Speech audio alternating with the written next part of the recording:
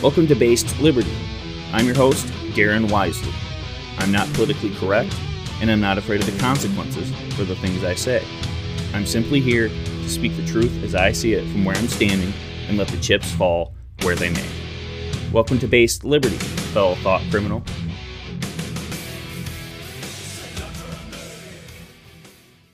Welcome to Based Liberty, episode 74. Darren Wisely here. Just a pleasure to be with you today.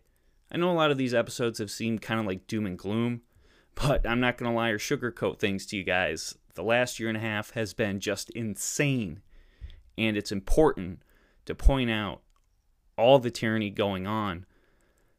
And just like if you're operating on a cancer, you don't just go in there digging around. You have to identify the problem first, so that's what I've been doing.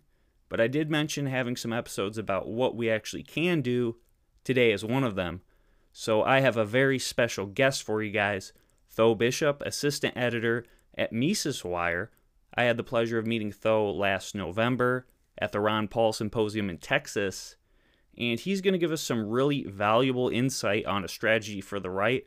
I know what he had to say certainly inspired me, so hopefully you can get some good insight on what you can do so we can start moving the needle on this insane tyranny we're under and start cutting back at this Leviathan. So let's just get right into it. So today I'm joined live from beautiful sunny Florida by the Florida man himself, former Deputy Communications Director for the House Financial Services Committee, assistant editor for Mises Wire, host of Radio Rothbard and the all-new Redneck Riviera podcast, vice chair of Bay County GOP. He is the Archbishop of Florida, Tho Bishop. Tho, thanks for coming on. Thank you for having me. Excited to join, and I apologize for my lighting setup here. Trying to get something a little bit better set up down the road, but yeah, no, I'm glad to join your show. It's all good, man. Just happy to have you. Happy to have your insight. So, Tho, I love the work you're doing. And I brought you on today to primarily talk strategy, give listeners some insight. You really are, in my mind, the foremost authority on strategy for advancing liberty from the right, at least from a political perspective. But I wanted to touch on some background, just to kind of give some context. What brought you to the Mises Institute? Can you talk about some of the work you've done with them? Sure. Yeah, I've been, incredibly privileged to be been on staff starting in early 2015.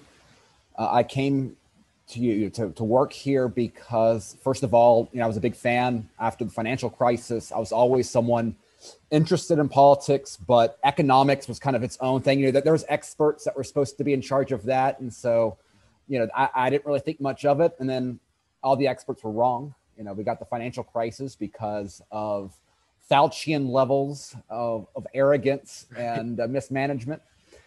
And so that's when I kind of realized that, okay, well, we have to take this stuff seriously. And the Austrian school always really stood out to me for a variety of reasons. Not the least of which is that it helps that you don't need a master's degree in math to really engage with it. It's a very logical science. I think Murray Rothbard is one of the greatest American scholars, and so entertaining with his writing, which, obviously makes it easier to absorb. Henry Hazlitt's Economic in One Lesson. If anyone in your audience hasn't read it yet, you can get a free copy, hardback copy at Mises.org/one-lesson. Hazlitt himself was kind of a self-taught economist. His work is great. And so, when I started engaging with economics, the more the Austrian school made sense. And I was very fortunate to be able to get a position up in DC after the financial crisis, after the Tea Party revolution in 2010. Where I was able to work for Congressman Spencer Backus from Birmingham, Alabama. He took over as financial services chairman. So that's how I got my job up there. I stayed there through Jeb Hinserling from Texas, who actually was familiar with Mises, which was I was very gee-whizzed with. I'm not going to say he's a perfect libertarian, but he was familiar with Mises. Okay. And it's because of that I got the job at the Institute, because Jeff Deist was chief of staff in Ron's office, and I was always kind of a mole in the larger committee for Dr. Paul and then the Austrian school. So that's kind of my background there. And I think one of the things that I'm trying to help, I don't have all the answers and everything, but I do think I'm very fortunate to have a bit of, Washington perspective of politics, which really kind of makes you appreciate how dumb those people are. My family's been long involved in politics. My father was one of the top political consultants of his day. My mom is as well. She's the chairman of the Bay County Republican Party right now. So I came from a very political family. And then I've also been obviously within the liberty movement, and particularly the Austro-Libertarian movement. And I think there's a lot of very important insights that the Austrian school uniquely provides, not simply in economics, but in politics. And that's what I've been trying to build up from a theoretical groundwork and then putting it into practice here in Bay County. Yeah, well, that's awesome. And I think kind of how you talk about the Austrian school providing a wider perspective, I think with COVID, that's a classic example, because people who view the world through that lens aren't just looking at, okay, the model says X, so then Y is the answer. So that's kind of when they're talking about the spread, the mask, all this data. I think we're a little more skeptical that, okay, maybe in the model it appears that way. That doesn't mean it works that way in the real world.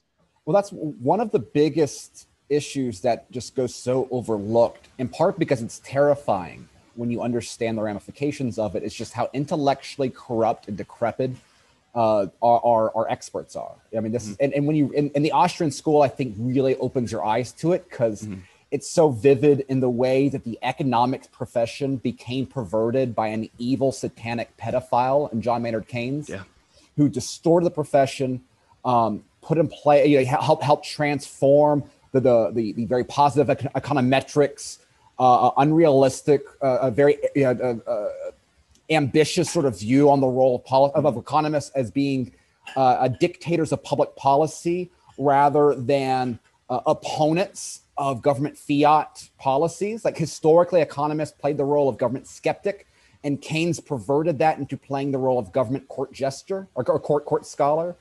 And that is, when you recognize the corruption in the economic sphere, and then now you see what's, I mean, outside of like Russia, there's a few other perhaps, but all the central banks think alike.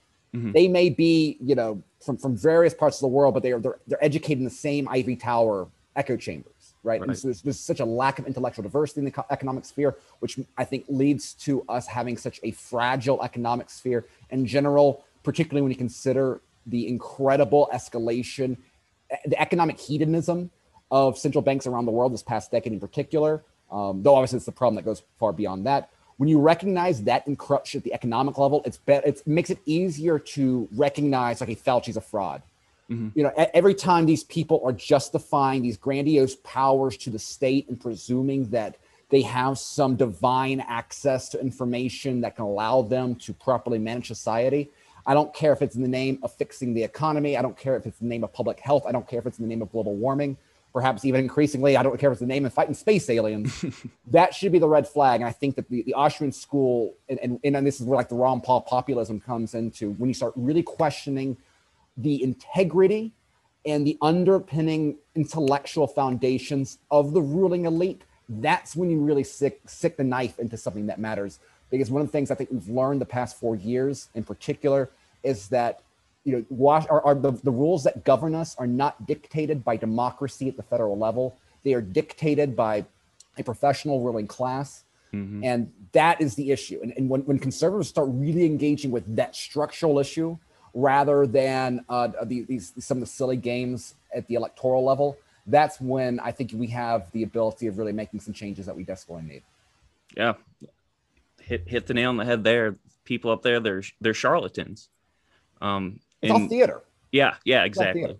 And so the good thing is that we have some good actors now. I mean, like Matt Gaetz and Marjorie Taylor Greene. Like, I'm not going to, I probably agree on average, right? Justin Amash, right, has read more books that I think are important books, right? He's a lot more intelligent, but he was useless as a congressman. Right. Whereas you have these great actors that they might not be, allied with me 100% of the time, but they're questioning the narrative, and they're undercutting not only the relationship between average conservatives and the ruling elite, but also average conservatives in the leadership. Those are the battles that I think are the biggest issue right now. Yes. The biggest threat to the American right in the short term is less the left, though they're obviously that is the larger enemy. The biggest threat, though, is an incompetent Republican Party, and unfortunately, with a little bit of intrigue at the Trump era aside, that is what we have suffered as an American. That's what the conservative movement has suffered from decades now. Yeah, absolutely. And I do want to touch on some more Republican Party specific stuff here. But you love to touch on 90s Rothbard. You've been talking, anytime I've listened to you, you've been talking about that, the paleo strategy. I find that really interesting because that was like before I was born or when I was just, so, I'd be too young to remember, but it's very interesting. Can you tell us what makes that especially appealing to you? And you talk about in the context of where we're at now. Well, the paleo strategy is interesting because there's really two facets of it. For one, it was an acknowledgement in the 90s that after the Cold War, you had kind of a fracture on the right between like the big Cold War hawks that were never particularly passionate about capitalism. Like Irving Fisher or Irving, Crystal Irving has this article like 2 Cheers for Capitalism. They kind of wanted they never got serious, right, about repealing the New Deal, which was kind of the formation of the right in the 20th century. And so what you had after the Cold War was an opportunity on the right that did not exist during the peak of the Cold War tensions there. On the other side of it was a recognition that the libertarian movement, which really came into its own in the 70s, was a failure. That the ideas of liberty deserved better than the people that made up the libertarian movement. The easiest characteristic, embodiment of that is the LP, which has always been made up of people that are not going to persuade other people. Let's just be nice about that. And I think that what makes that period of history very interesting is that, for one, obviously it was derailed after 9/11, right? The neoconservatives really took control of the Republican Party again. The left, it can easily be argued, was the lesser evil, but was obviously never going to bring up, it was never going to be our friends, but like they were standing up against some of the great atrocities of the Bush administration. The Trump movement, I think, has created a reset, both in for one, like the split, the destruction that Trump raged against the old Bush era Republican Party is great. It undercut a lot of the traditional institutions, such as, the Heritage Foundation and the National Review. And, I think there's a greater distrust of conservative Inc., defined as, Washington, D.C. placed conservative thinkers. We went from having Sean Hannity railing against WikiLeaks, I think he even interviewed like Julian Assange. I wish there was more consistency from the Trump movement on, the Assanges and the Snowdens, but still, like that's a shift worth noting. And similarly, I also think that we have seen that the libertarian movement that was sparked by Ron Paul's presidential campaign, they're not, in my view, the driving force of the Ron Paul presidential campaigns. The result of that, the libertarian movement that emerged, was a failure. Best embodied by Rand's 2016 campaign, but it also just goes to, I think, there's been this group of libertarians that have been convinced that if only that libertarianism has been held back because too many people think that we're racist because of our fixation on the Civil War and our hostility to civil rights. And so if only we're out there and we're talking about how unracist we are, we focus on criminal justice stuff. And basically we show that, we give you the best of the social concerns, the justice concerns of the left, but with the economics and respect for, the American Revolution on the right, that we can transcend both the left and the right. And once people see this, they're going to see how obviously more intelligent we are, how much more moral we are, yada, yada, yada. Libertarians always assume that they're the smartest person in the room. The problem is, I don't think this works because your average person isn't a libertarian. Your average person has cultural views that are not strictly political. And so I think that just as in the 90s, they were seeing the inadequacies of the libertarian movement to be an effective vehicle for political liberty. What I think people have reckoned with on the libertarian side is recognizing the failures of the post-2012 Ron Paul campaign. And I think this is why you've seen so much debate over where libertarians should go next, whether it should be the LP, whether it should be appealing to the left, which is in some circles, whether it is withdrawing from politics entirely, or my more right-wing populist approach, which again, it's nothing unique to me. The great thing is that I'm building off of the shoulders of giants like Lew Rockwell and Murray Rothbard and Jeff Deist and Tom Woods and a lot of people in that orbit. So, but I think there's some parallels there that exist now that also happened in the 90s. And what's interesting is, and I think the roots of this really go back to the old right, even, which is kind of its own intellectual tradition. So again, there's a lot of different layers here. And I think what's great is that provides a strong theoretical foundation to then build application, because we're not having to system build entirely, right? We can be humble enough saying smarter people have figured out a lot of the important issues. We're just trying to apply it in the world that we see it today. Yeah. And I think the big downfall about appealing to the left is, it's all or nothing with them. You can give them a little bit, try to compromise. And we see it from kind of the establishment GOP as well. Hey, we'll give you this. Can you give us something? And then they just turn around and then they want more. Yeah. I mean, it's kind of a tragic. I'm sure you've felt this. I mean, there's a lot of friends that I've had that were always center left, but politics never divided us. I mean, we kind of knew what topics to avoid. In the last couple of years, I mean, I've lost many friends. I mean, I've had family members accusing me of being every nasty name in the book.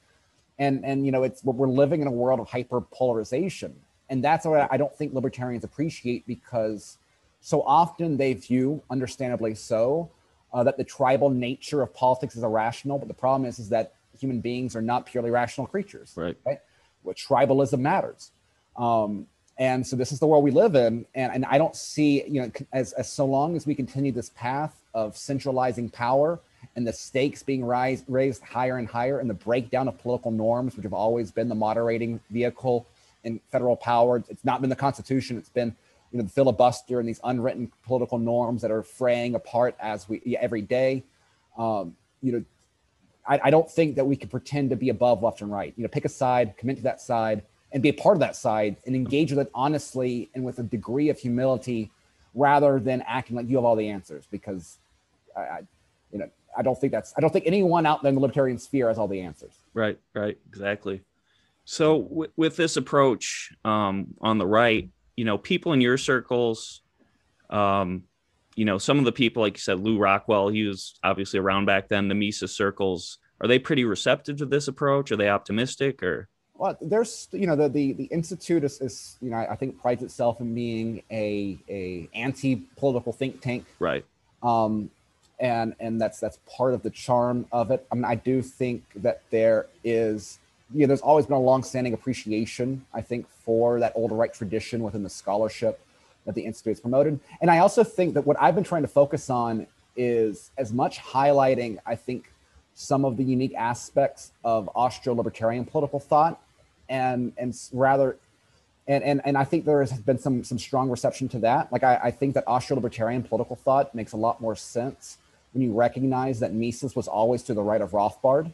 And like 90s Rothbard, where he's writing like Nations by Consent, is really him at his most Misesian. And like Ryan McMakin, our editor, he wrote a wonderful article a few years ago where he's trying to bridge the gap between like the ANCAP libertarians and sort of like the Mises democracy as national self-determination model. And like there really is a lot of common ground there.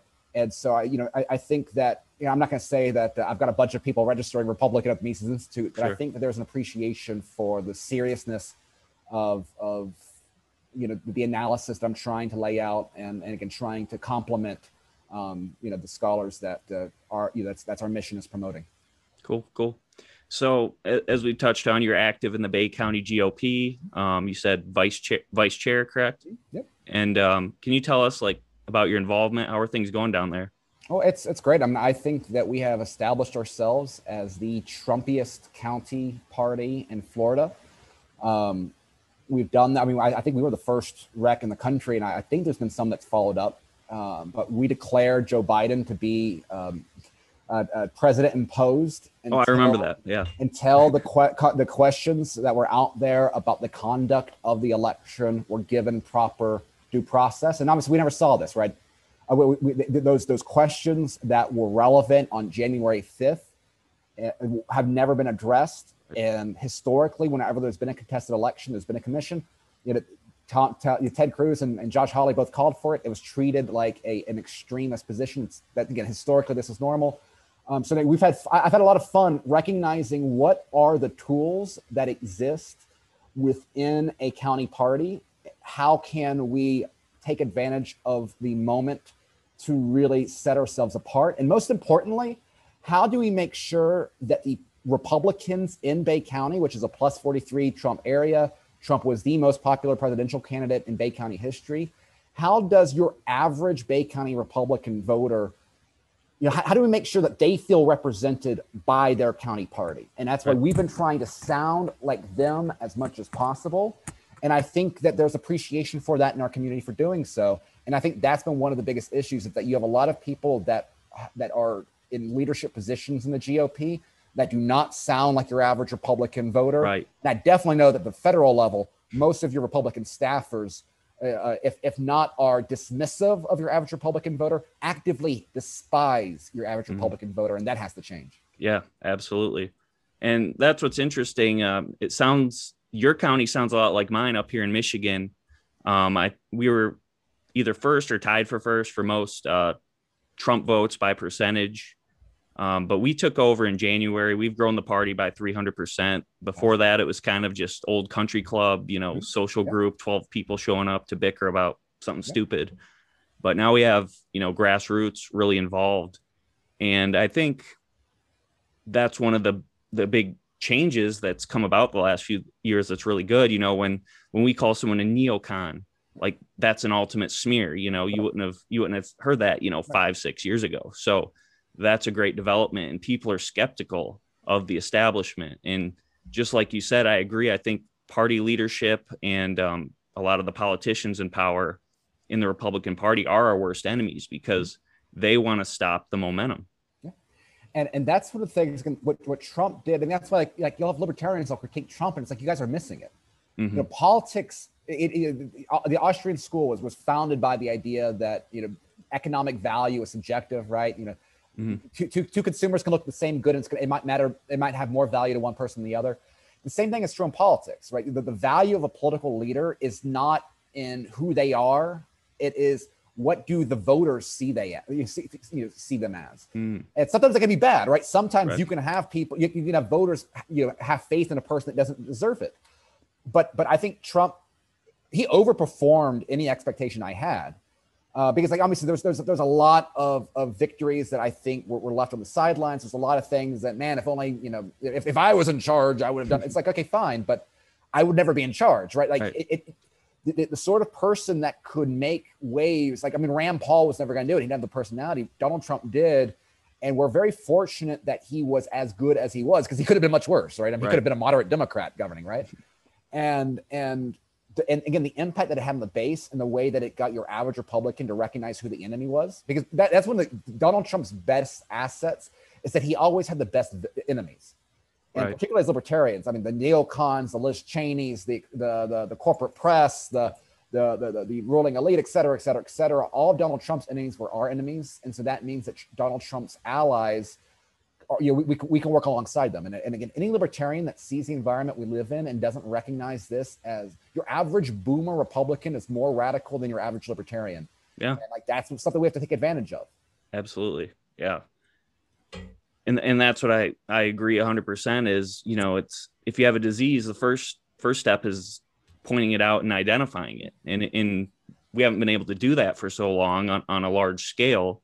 Now that we can move forward. We can run people who do share our values, or a lot closer to them, who want to fight the establishment, who want to turn things around. And obviously there's a lot of resistance from the establishment. They kind of smear us and paint us as, these backwards hicks or whatever. But do you get some resistance from the establishment down there? Yeah. I've got this one lady. She's our state committee woman. She won election. She won. It's an elected position. She won it because she lied to her campaign. And she's a classic Jeb Bush Republican. She hates me. She despises that, because what these people recognize is that they've lost their party. Right. The party that they love doesn't exist. Donald Trump killed it. It's wonderful. Here in Florida, it's a great example, because in 2018, if you were involved in Republican politics at all, 95% of the Florida Republican body knew that Adam Putnam was going to be the Republican nominee, because he had spent his entire adult life running for governor. Sure. Right. I think he got elected to the state house when he was 18. He became a congressman when he was about as soon as possible. Right. And he was awful. He was a Bush era guy. Voted for every war. Voted for every spending bill. Voted to ban light bulbs. Voted for cash for clunkers, which was an IQ test in some respects. And 3 Trump tweets, and the guy just gets destroyed by a congressman without any statewide base. And like that's the best election moment. That in some ways was even better than, okay, nothing was better than election night 2016. That was just so good. But like that's the most important political campaign that gets overlooked, because that was 3 Trump tweets destroyed. DeSantis won by 20 percentage points, and without those tweets, there's no DeSantis. And I think DeSantis is, I mean, I'm obviously biased, but I think that he is the best leader, Republican leader in the country, not only because is he better than average on policy, not perfect, fine, better than average on policy, but more importantly, though, he seems to be one of the few people that recognizes where the institutions of power really lie, and has been seemed to be relishing and going after them. And that's something we need more of on the right. Absolutely. And same thing here, obviously, follow DeSantis, love that he's kept your state open. And, you know, we have Whitmer, which I don't need contrasting governors right there. Yeah. So I don't need to give you an introduction what's going on up here, but, you know, we're looking at 2022 and who can be a strong contender to fight her. And, you know, we've had different people come into our party and speak. And what I tell the candidates is, you know, I don't need to agree with you 100% on policy. I want someone who has balls to go up there and fight the establishment and not bow down to the Democrats. And, you know, just like this, if they're trying to lock down again or do vaccine passports, any of that, I want someone who's not going to, oh, you're a racist, you're killing people. Okay, fine. No, I want someone to say, this is what it is. This is what we're doing. Get over it. And if you can be that person, you got my vote. Yeah. You need, like, if you're going to be effective on the right, they're going to personally destroy you. Yes. And so, and a lot of people aren't ready for that. A lot of people, especially at the state level, they're not interested in that. And so when you you know, again, it's you have to recognize what the left is and be willing to take those arrows. And like, you know, and that's you know, the exciting thing is that, you know, the old attacks I don't think work anymore.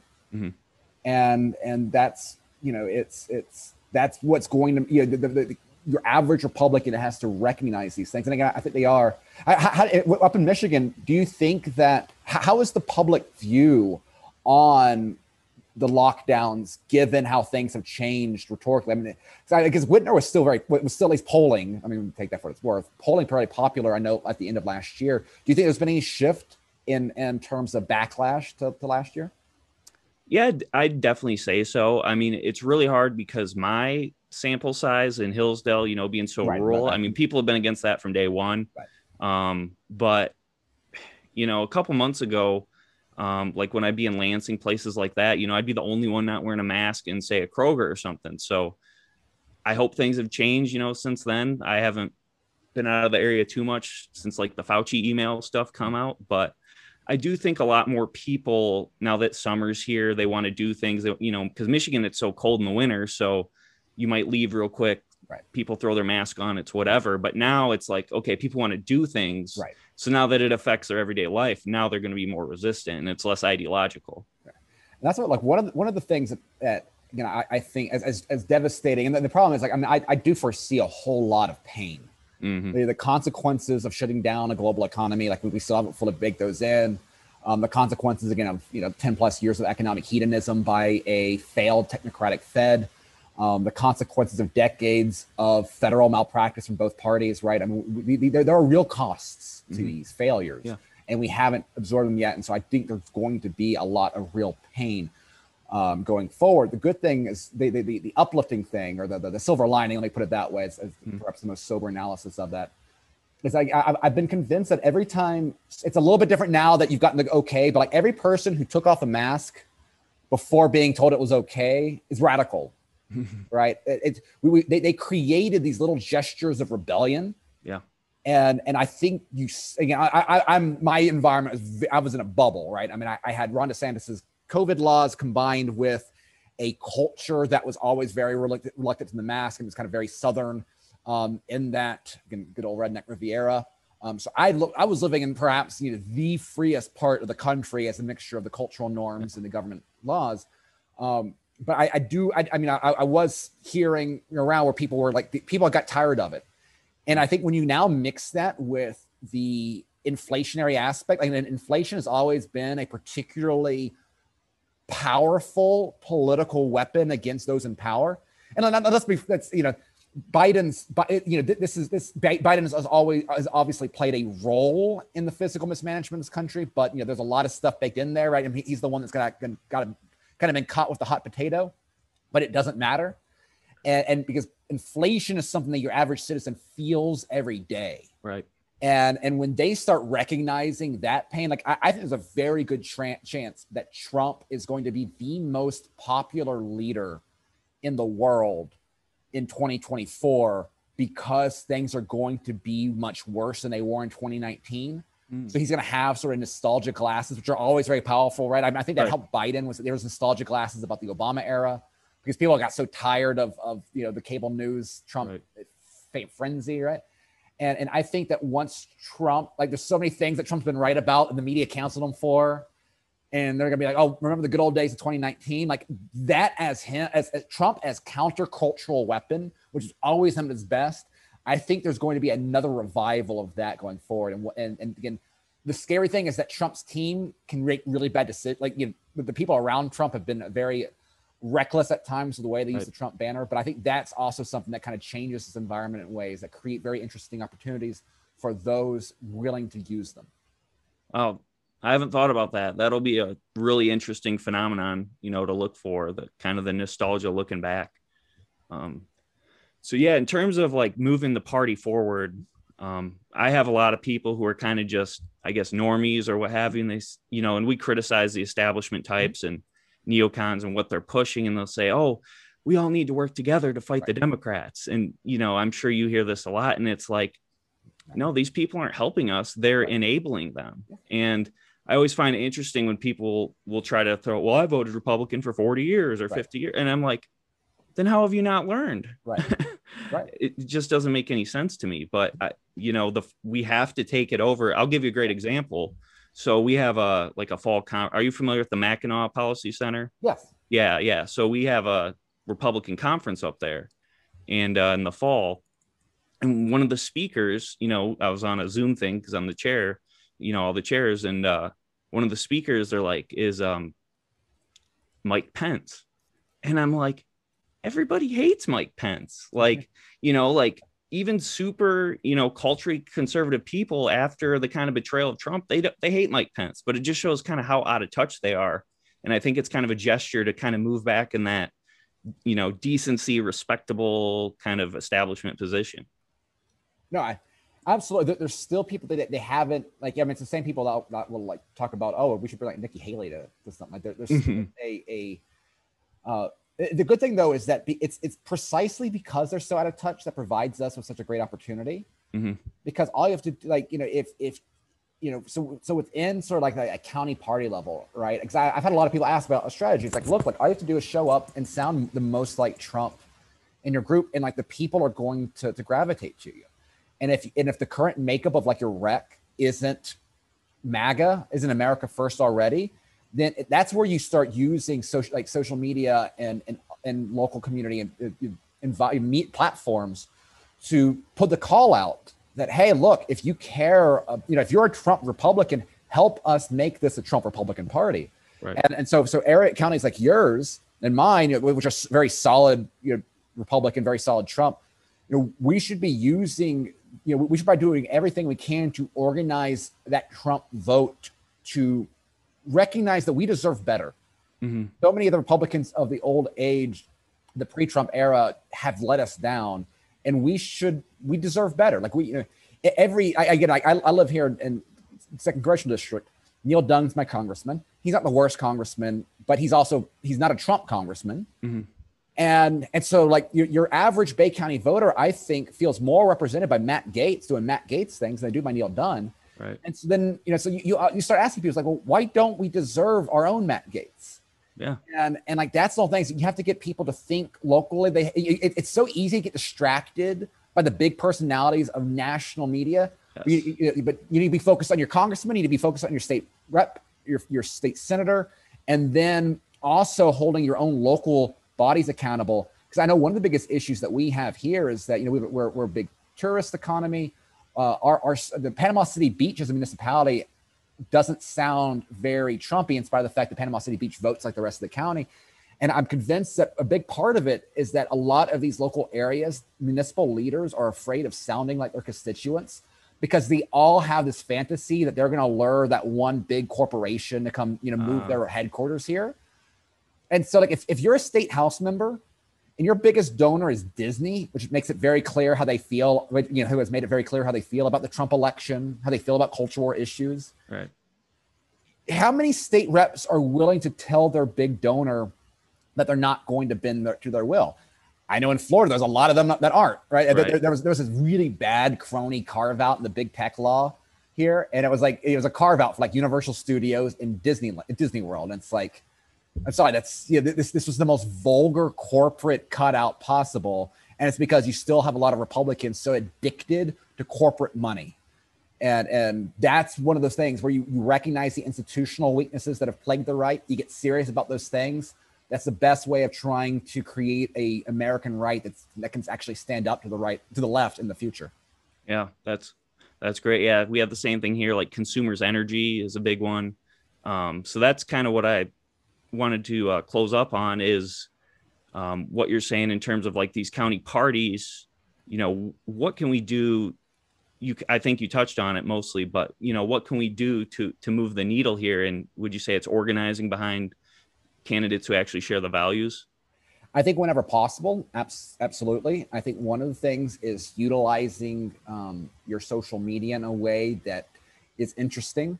I've been trying to work a lot of Tucker Carlson sort of stuff, the Revolver News sort of stuff. It's great because you can kind of piggyback off of Twitter.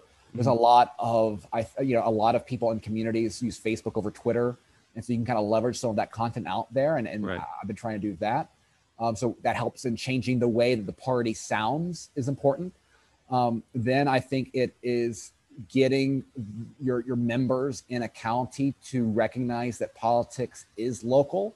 And so you need to have Republicans it doesn't have to be the entire party, right? But you need to be regular figures at city government meetings. You need to have, you need to make your politicians recognize that they need to engage in respect. And this some of this might be normal in a lot of areas. I know we've been pushing back because there's been a lot of powerful interests that have made our local party irrelevant in the past. And it's because when you're in such a heavy red district, you're not really worried about the Democrat. Right. So if you're a local politician, you care more about what, say, the local contractor PAC thinks, because they are going to finance your campaign rather than what your local party wants. And so what you need to do is use the flag of Trump and rattle saber and start identifying, okay, who are your America First MAGA Republicans and who aren't. Right. And you need to either be respected or feared by Republican candidates, by Republican politicians in your area, depending on how they fall on the Trump question. And then, being, again, a state like Michigan, pushing your state house members in ways to make them the radical opposition to a tyrannical governor. Right. But obviously that's going to be strategies that work here in Florida are not going to carry everywhere. There's a lot of, that's the whole thing is you have to know your district, you have to know your area. Yep. And there's nothing that is a better education than simply actually engaging with your fellow Republicans. And that's why what you're doing is great. I'm always excited when people reach out to me online saying they've joined the rec. You can't simply be online talking to your own little clique. Right. And this is something that is so pervasive in the liberty movement. You need to talk to your neighbors. Right. You're an online libertarian ghetto is useless. Right. What matters a lot more is the opinion of your neighbors and your community groups. And the more and the encouraging thing, and also one of the things is that if you then have a specialty as well, like if you just learn the bare basics, if you read economics in one lesson, or you read what has government done to our money, and you have a bit of an intellectual depth to like the inflation question, when that topic becomes more and more prevalent, then all of a sudden, no matter what standing you have officially in your party, if you can be seen as the expert that better understands this issue than the majority of the group, then you build your social capital. Right. And then you build a reputation and people start respecting you for your own merit. Yeah. And that's what we need to be encouraging is, we need people at the local level that are respectable. And so that's what I'm, so that's some of the stuff I'm trying to do is, try to put stuff out there and engage with people that are seriously looking at the questions of, how do we make America right now better than it has been? Yeah, that's great. And I think you really hit what's gone on in Hillsdale County perfectly there. Being so red, you don't even think about checking that Democrat box, right? If you're running for office, it's all Republicans. So, people are complacent. And if you look at our county government, it's far more left wing than the people. I mean, pretty much, I'd say half the county commissioners would be mainline Democrats, in a purple area. So what we're trying to do is we're building up for that 2022 and trying to, use our resources, because that's where we can in a county level election, right? Use that, knock doors, call people. It doesn't take the kind of funds that a national or state election would require. And one of the things I think it's a cheap technique, but I think it's very effective. So, when the left has political power, they use every lever they can to promote their agenda. If any county that is a plus 20, plus 30, plus 40 Trump district, you should try to force someone in your county to name something after Trump. Because it pushes the then they have to go on the record one way or another, and if they vote against it, then that gives you your battle, right? Yeah, because because the key is, because the problem is most people are never going to pay attention to municipal government. They should. That's one of the failings of American civics, is that we get so fixated on, like, oh well, it's what's on checks TV, and balances, legislature, and no, like the checks and balances is state power versus federal power, and and federalism is the key to the entire arrangement. And so whenever you can you can make a local issue resonate from that national base, that's when you have something interesting. And so that's why, like, you're doing the Trump boat parades and these big rally things. We're doing pop-up, like Panhandle for DeSantis rallies around here. And there's a couple, cool. And the great thing is that if you can learn one of the things that I think has been underappreciated, that's gone out of style, is the old school political talent of rhetoric and oratory performance. And this is kind of being revived with that was what Trump was, right? That's what those Trump rallies were. It was old school oratory politics. Yeah. And that's what Marjorie Taylor Greene and Matt Gaetz are capturing, right? Yep. And so if you can find a few people in your audience that can give a high school, a junior varsity version of the America First rallies, and you can make that as regular content, you go travel around, and maybe you create some cheap bumper stickers that are like America First or whatever. Yeah. And then you make it entertaining, because people are from now on the right, we are used to politics being fun and entertaining, right? So you keep the party going. Then I think that's one of the ways that you can really blindside old school Republicans that are still stuck in those country clubs, right? Yeah, that's great. So there's nothing more dangerous on the right than people having fun. Yeah, and that's what we have to build up to. Yeah, I love that. That's great. Are you working with some of the other county parties? Not officially. I need to system build. I need to start creating these networks.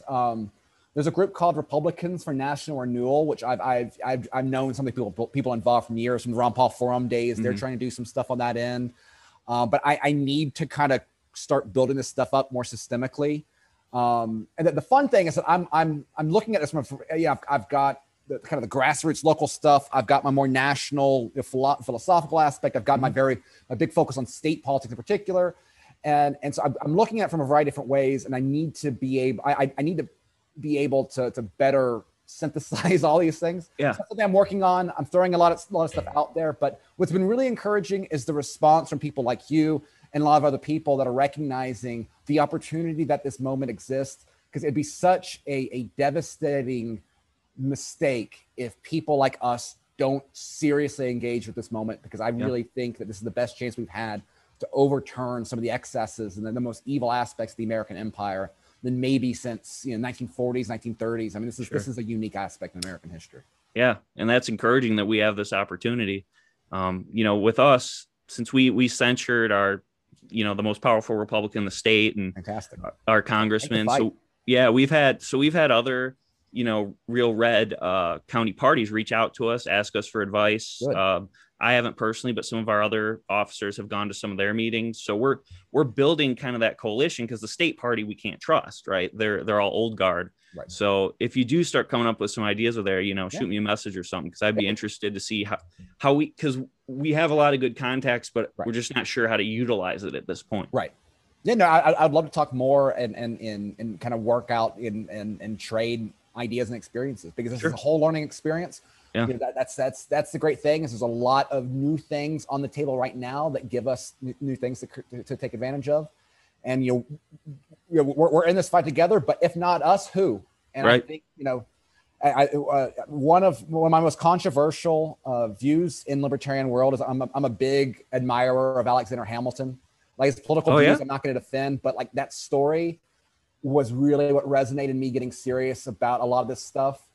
And once you appreciate how much history can be driven by a few determined people with a little creativity and a little bit of talent, it makes all the, you know, the obstacles that we have are massive. You know, we are fighting one of the most important battles in human history against, you know, a Leviathan state, but it's been done before and we can do it again. We just can never allow ourselves to feel overwhelmed, and we need to take advantage of the strengths that we have and live up to the moment. And that's what we got to do. Oh, I'm getting chills there. That's good stuff. So, hey, Tho, I want to respect your time. So I'll let you go, but I know I'll plug your Twitter handle in the show notes. Do you want to touch on Rothbard Rockwell? Yeah, so RothbardRockwellReport.com is it's currently a Substack, but I'm publishing some of the old 90s paleo libertarian literature, which, again, you read it and then you can hear it coming out of the voice of Tucker Carlson. There's so much overlap there. And so that's that project there. And Rothbard, Radio Rothbard is a Mises Institute podcast. We got some political stuff. It's more Austro libertarian focused. So those are some of the projects that are going on. And if you're interested in learning more about economics in general, again, Mises.org is one of the best spots out there. Okay. Well, I'll make sure to put all that in the show notes. Hey, Tho, thanks a lot for your time, man. Really appreciate it. Some great insight today. So, thank you for having me, and I hope maybe we can do this again in the future. All right. Sounds good. All right, later, man. What is democracy? What is democracy? It's got something to do with young men killing each other, I believe. When it comes my turn, will you want me to go? For democracy, any man would give his only begotten son.